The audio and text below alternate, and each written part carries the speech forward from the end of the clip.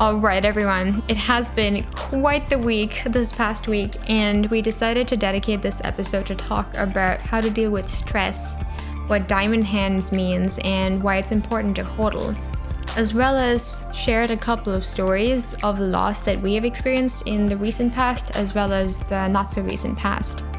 So this was quite an interesting episode to record because we shared some things that we haven't shared in episodes before. So, hopefully you take away from some of our stories and reach out to us again if you have any time, if you want to share something with us, or if you just want to talk about your loss with us because of the market that we have experienced in this past week.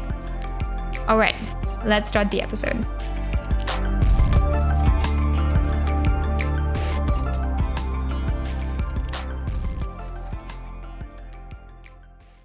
The thoughts and opinions expressed by Keegan Francis, Mrugakshi Palway, and the guests interviewed on the Go Full Crypto podcast are solely their own.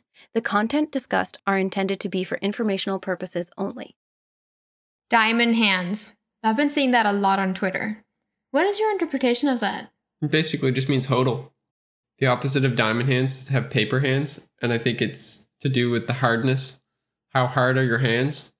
Right, like paper's not very hard, they're flimsy, and so if you had hands made out of paper, then you're going to drop your bags, right? But if you've got hands made out of diamonds, then you're going to hodl through these horrendous dips that we've just been through. So for all our listeners, I hope that you're psychologically making it through this week because I know that I've had a bit of a rough week along with everyone else.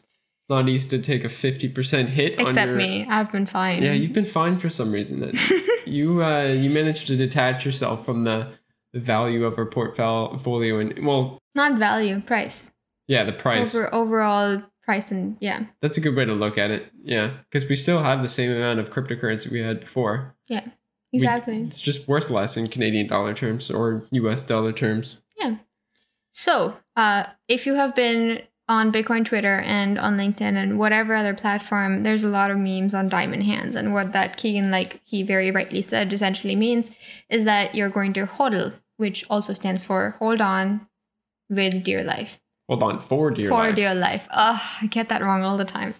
All right. So everyone, I hope you're doing well. In this episode, we're going to cover, like we said in the introduction, how to deal with the stresses of loss, because I wasn't really with Keegan when Keegan experienced the 2017 crash. I remember you calling me when Bitcoin was at 20,000 US dollars, and you're like, oh my gosh, Murga, this is insane, yada, da, da, da. I had no idea what you were talking about because I actually only entered the industry in 2018. I don't remember that at all.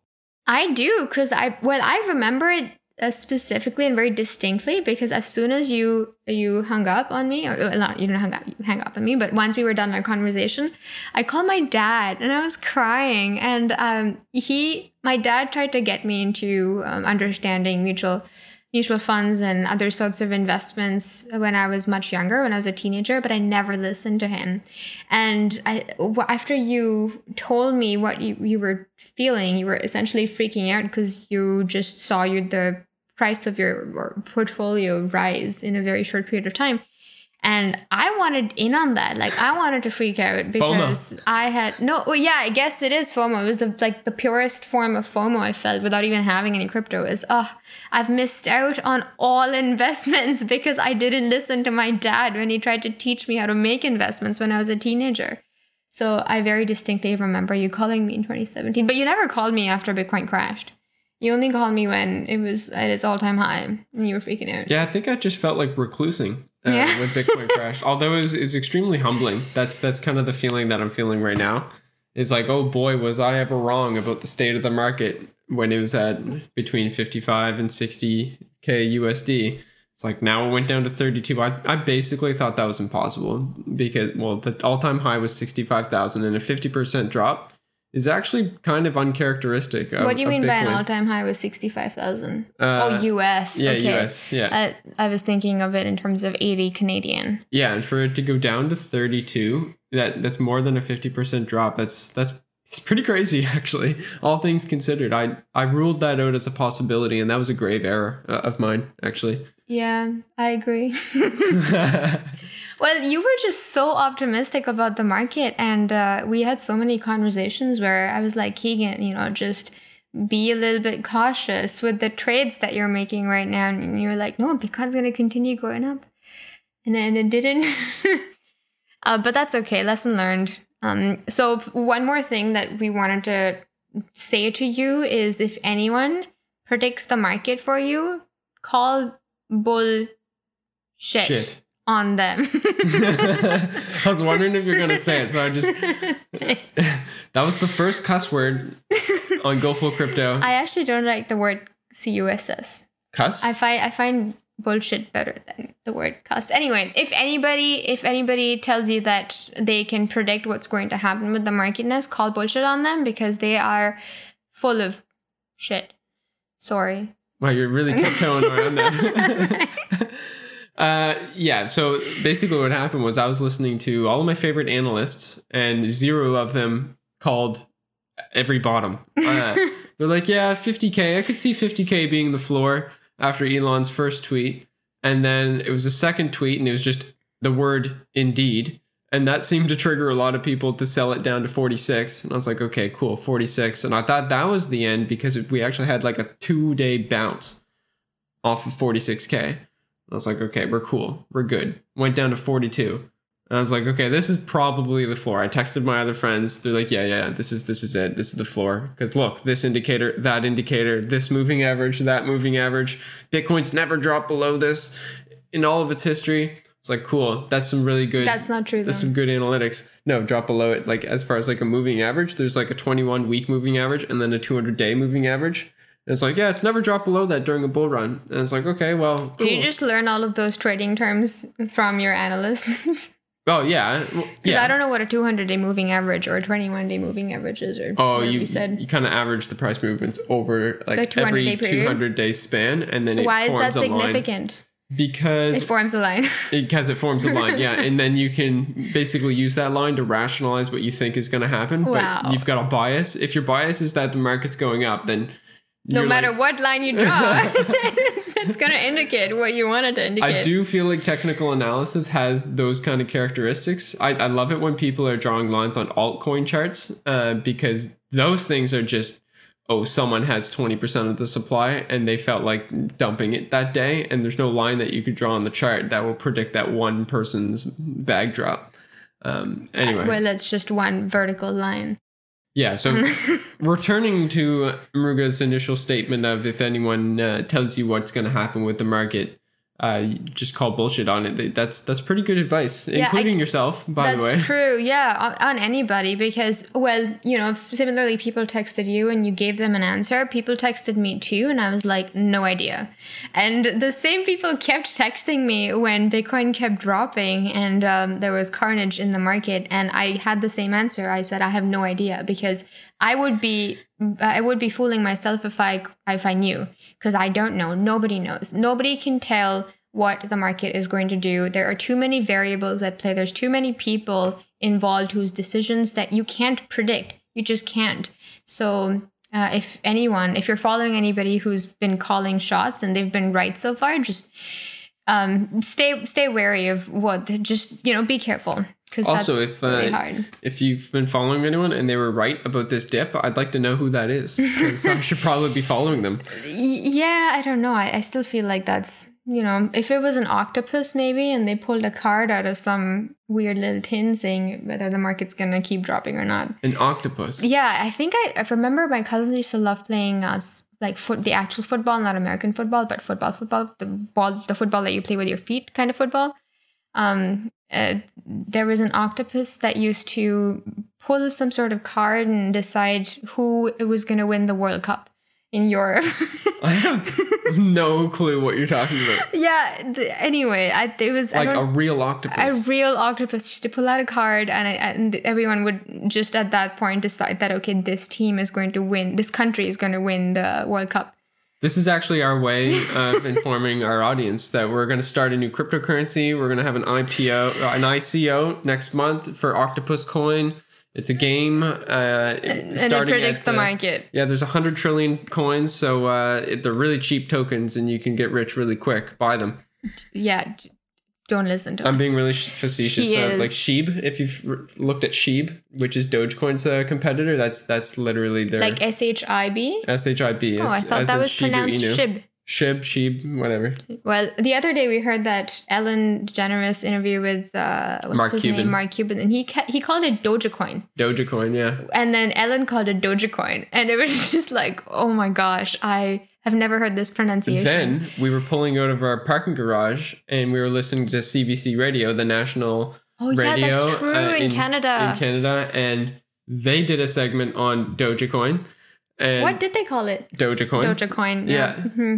Okay, we digress. Let's get back to the definitely are digressing. Like the meat of this episode, which is I definitely want to mention this. I've been seeing a lot of posts and tweets and just people messaging saying, "Hey, I just poured all my life savings into Bitcoin or into Dogecoin or into Ethereum at the top," and that sucks. That's a really bad feeling to have your savings to be depleted by 50% overnight.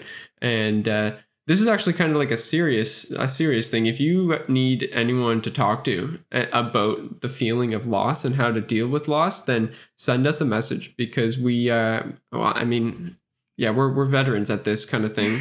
Even though we've only been in it for like 5 or 6 years, the cryptocurrency market has thrown us for enough loops that we kind of know what it's like to weather one of those storms. And we weathered one last week. We lost $10,000. That's true. Yeah, straight up lost 10,000. Yeah. Yeah, like we still have all of our cryptocurrency, but I had a bet open that Bitcoin wouldn't go below 40K, and it just straight up did. So I lost 10,000, and that sucks. But at the end of the day, it's just money, and that was not our life savings. We were still taking what would be considered what would you call it, Muruga? Not a reasonable risk. I think it was probably greater than reasonable, but something that wouldn't destroy us.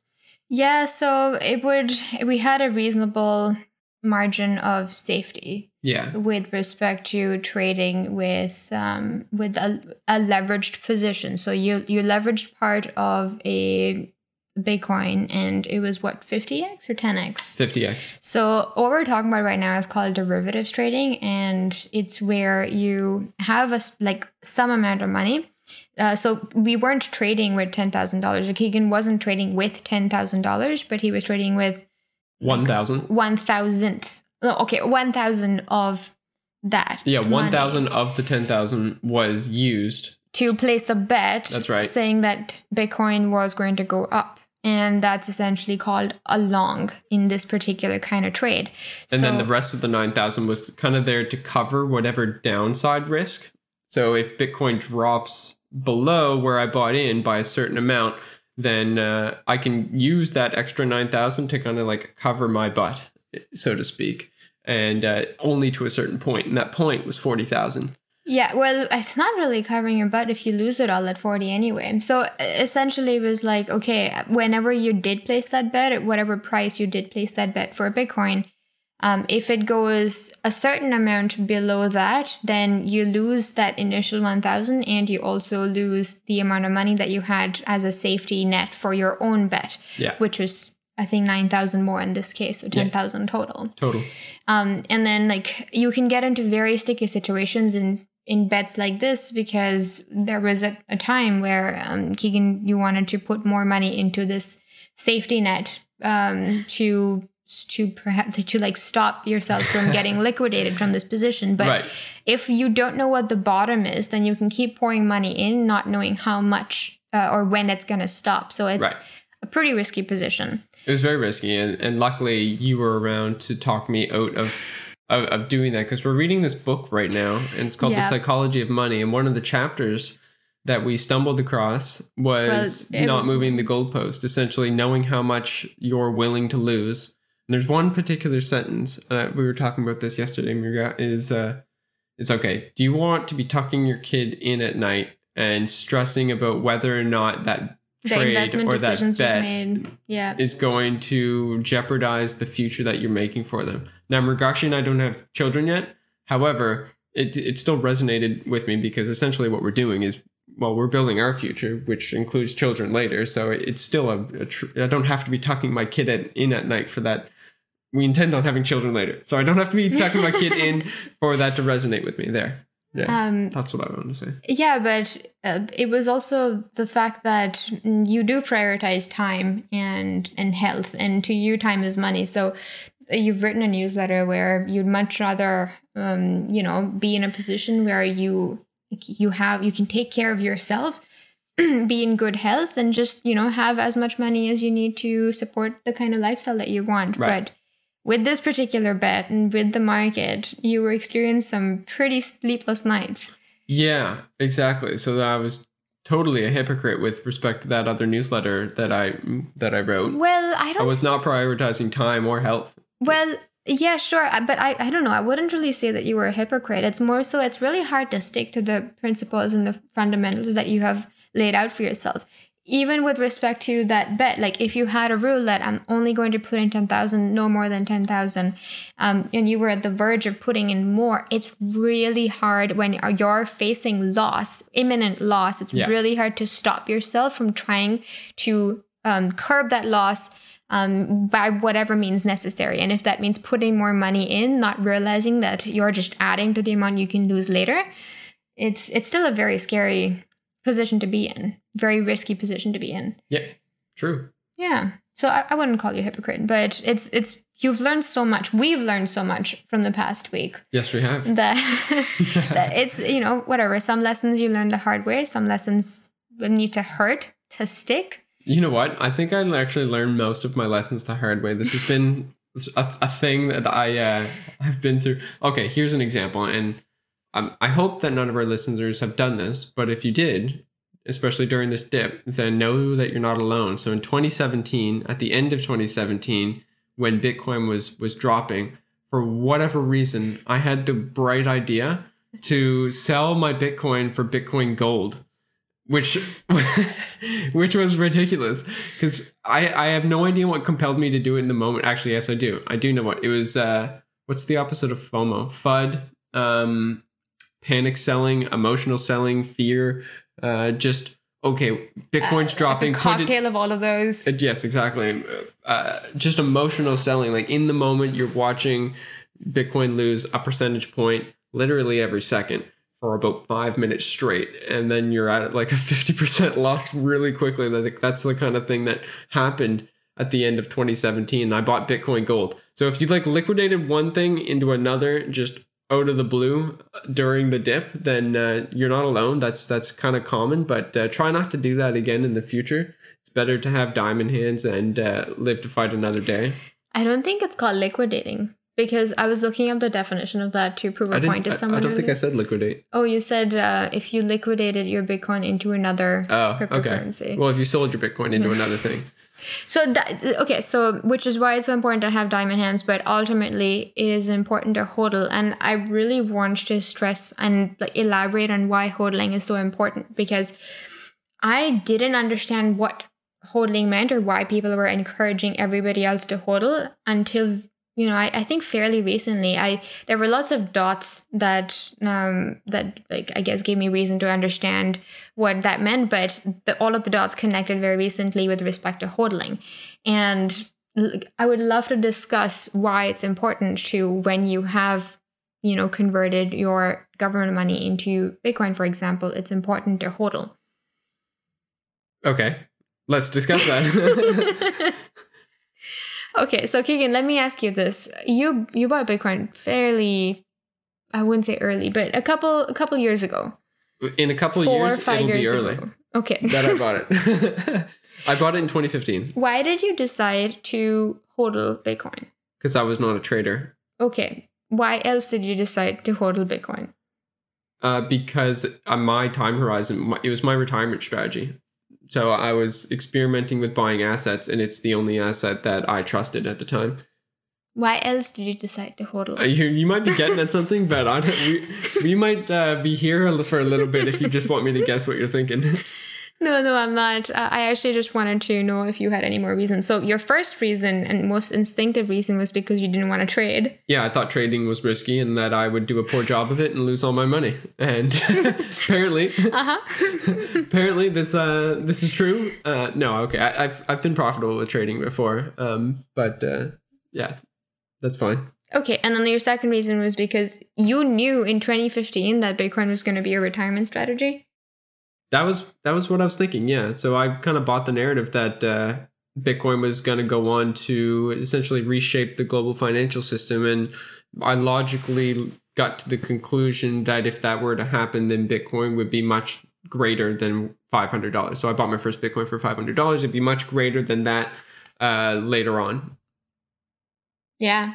Yeah, that was my so the retirement strategy, absolutely. And wait, so are you saying that you would sell Bitcoin into fiat when you're 80 years old? Wait, when do you plan on retiring? No, okay, so I have a different. So yes, my initial thought was that I would sell Bitcoin eventually back into Canadian dollars, because I wasn't thinking of Bitcoin as money then. I was thinking of it as an investment, right? And so I was thinking, okay, cool. Later, when Bitcoin's worth more Canadian dollars, I can sell it into Canadian dollars. But now I'm thinking, okay, if we're on a global standard where Bitcoin is the money, then I can just buy the things I need with, and like I can live off of my Bitcoin later. I won't need to sell it into anything. Like it will just be the money I use. Cool. Yeah. Yeah, I think so. Whenever I see people say hodl, that's the narrative that I follow. Is in so many years. I get what you're saying. Yeah, it's conviction. It's conviction that in a couple years, in a couple decades, you won't need to sell into fiat. And I would say that's,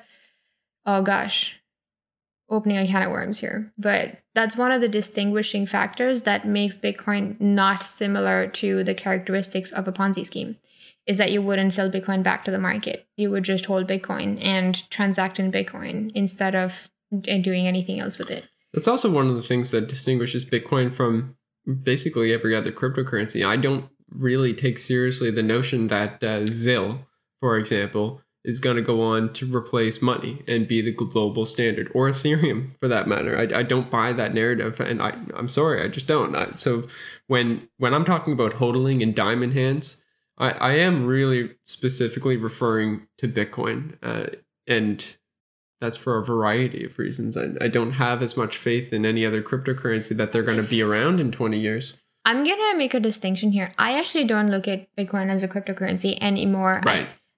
Perhaps in the past year, I have termed Bitcoin as a cryptocurrency. I'm pretty sure I have, actually, because it was just recently that I very distinctly started making the distinction that, wow, I used that word too much, that Bitcoin is Bitcoin. Bitcoin is money. And every other cryptocurrency can be looked at as an investment. But Bitcoin, I personally don't look at it as an investment. I simply look at it as a money that follows a very different monetary policy than our government money. It's just it's the complete opposite, really.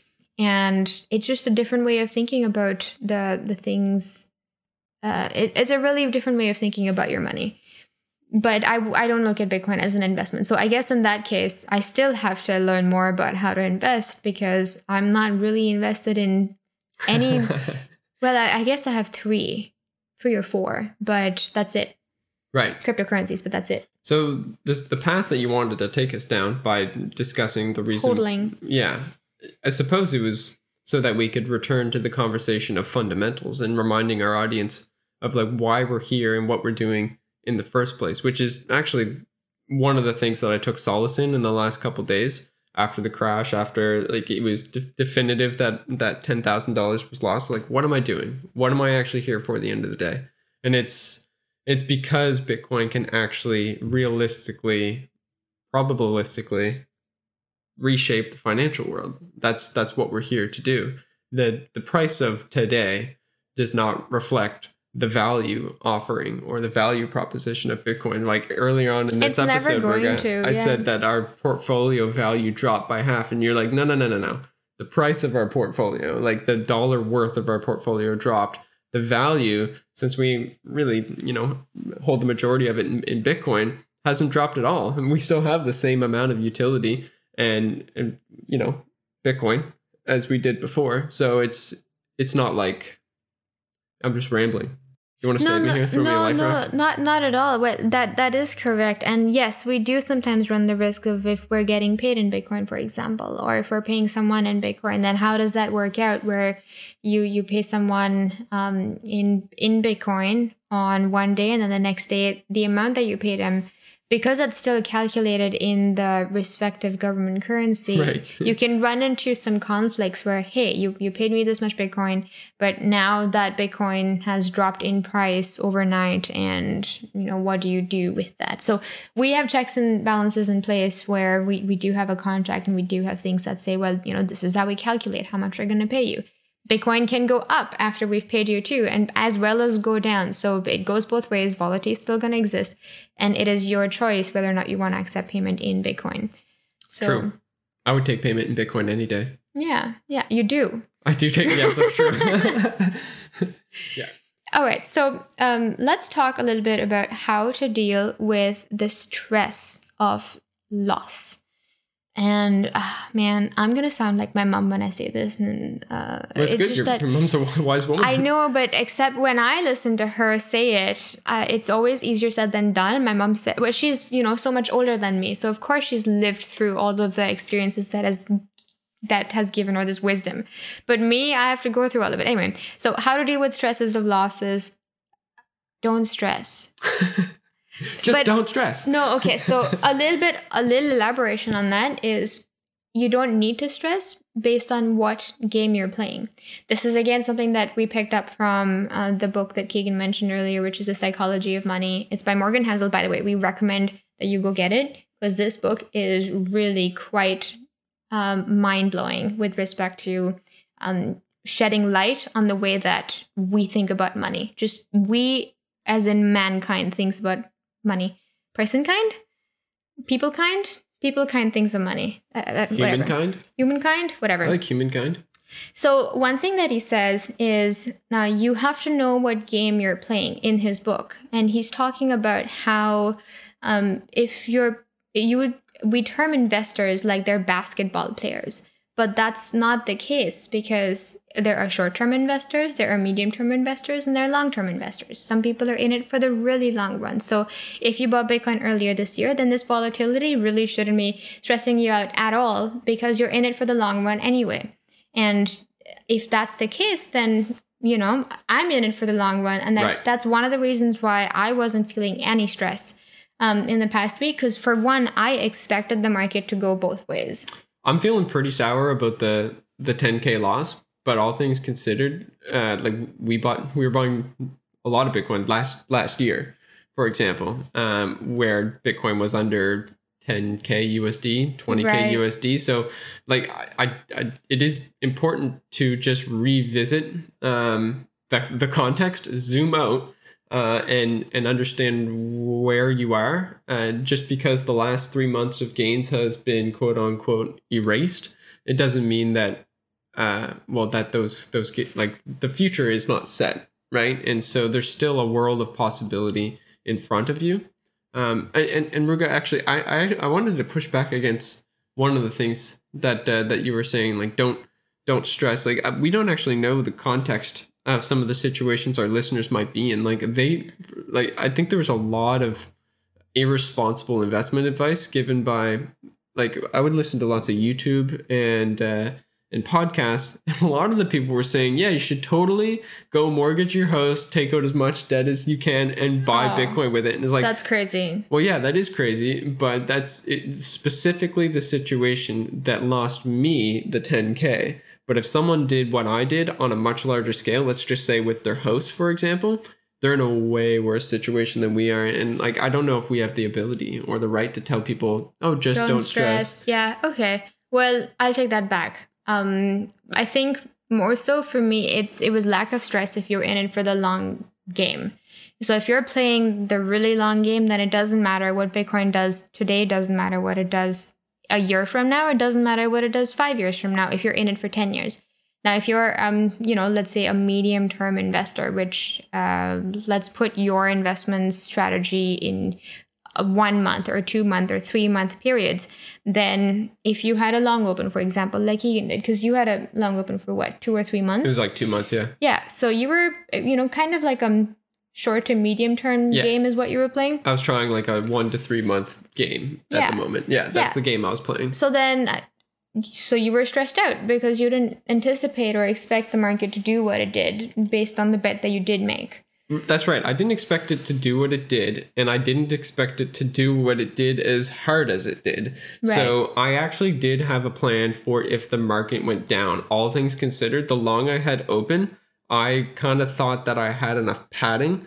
I thought I was balancing my risk accordingly. The thing I did not account for was just how damn hard the market dipped, and that taught me a very valuable lesson. It was just like, well, just when you think that Bitcoin will not do the thing you want it to do, you don't want it to do, it very well could. And in this situation, it did.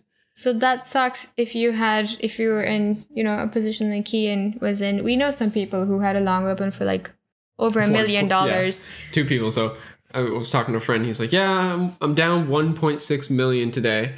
And my buddy's down 3.5, and that's when Bitcoin was at 42K. So if it went down to 32, then like they were out a lot more than that. Yeah, it's which like, is insane. Contextualize, but okay. Scale too. Scale, exactly. Those people are probably multi-millionaires, and 1.6 million might be a small fraction of their portfolio. Where if all of you have in the world is $20,000, and it's all in Bitcoin, and then it drops by 50%. Suddenly all you have in the world is $10,000 worth of Bitcoin. And that can be really, really scary. I've kind of been there. That's kind of what happened to me in 2017. I was on a smaller scale. And so the absolute value of the numbers I was dealing with was that it had a bigger impact on me than this particular 50% dip. I feel like an asshole for saying don't stress. No, I don't think that's. I think we cleared it up pretty good. Okay. Yeah, but it is good advice, because at the end of the day, it's just money, and as long as you have a family and like you can go outside, and well, I mean, maybe people can't go outside because COVID, but yeah, no, but even if it is just money, it really depends on how much margin of error you had left for you to have a risky trade like that. So if it was, like Keegan was saying, if you mortgage your house for it, and that was it when Bitcoin was at between 50 and 65 US dollars, 50 and 65,000 US dollars, then that's a pretty sticky situation, and that amount of stress is unimaginable. Yeah. But rough seas make skillful sailors, and tough times don't last. Tough people do. So hopefully you will figure it out. The last kind of game that as an investor can play is day trading. And depending on the kind of position you were in, this kind of volatility can actually be super great for a day trader, I would say. So I want to tell a fun little story about day trading. And this was when Ethereum was first taking off. And I wanted to day trade Ethereum because it seemed to be doing well on a day-to-day basis.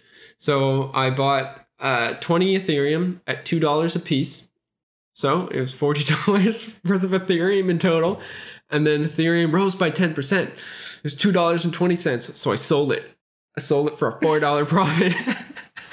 and $4 profit. A $4 profit. And I was like, yes. There might be something to this. I might be really good at this because I nailed that 10% profit on my Ethereum that day. And lo and behold, if I had have just known that I was not playing the day trading game, but instead if I knew I was playing the long-term trader game, that 20 Ethereum would be worth $80,000 today. Instead, my $40 would have turned into $80,000 rather than my $40 turning into $44,000. So that's a good example of knowing what game you're playing, and or deciding at least what game you want to be playing, whether it's day trading or being a medium-term investor or a long-term investor. Yeah. True. Wow. Well, you have said that if you did keep the Dogecoin that you mined, you would be a millionaire. True story. Yeah. Not too worried about it. That doesn't matter. Yep. All right. Well, that's kind of all we wanted to cover today, folks. How to deal with stress. What does diamond hands mean, and why hodling is important. And we threw a couple of things that we learned from Morgan Housel in there from the books The Psychology of Money, which we highly recommend you get because it is teaching us so much. And we'll link it in the show notes. Yeah, we'll put the link to it in the show notes as well. And like Keegan said earlier in the episode, if you want to talk about perhaps something that you're going through with respect to the market that crashed just, in the past week, reach out to us. Please. We would graciously love to talk to you. And empathize. Yeah. Yeah. All right. Well, take care, everyone, and stay tuned. Talk to you next time.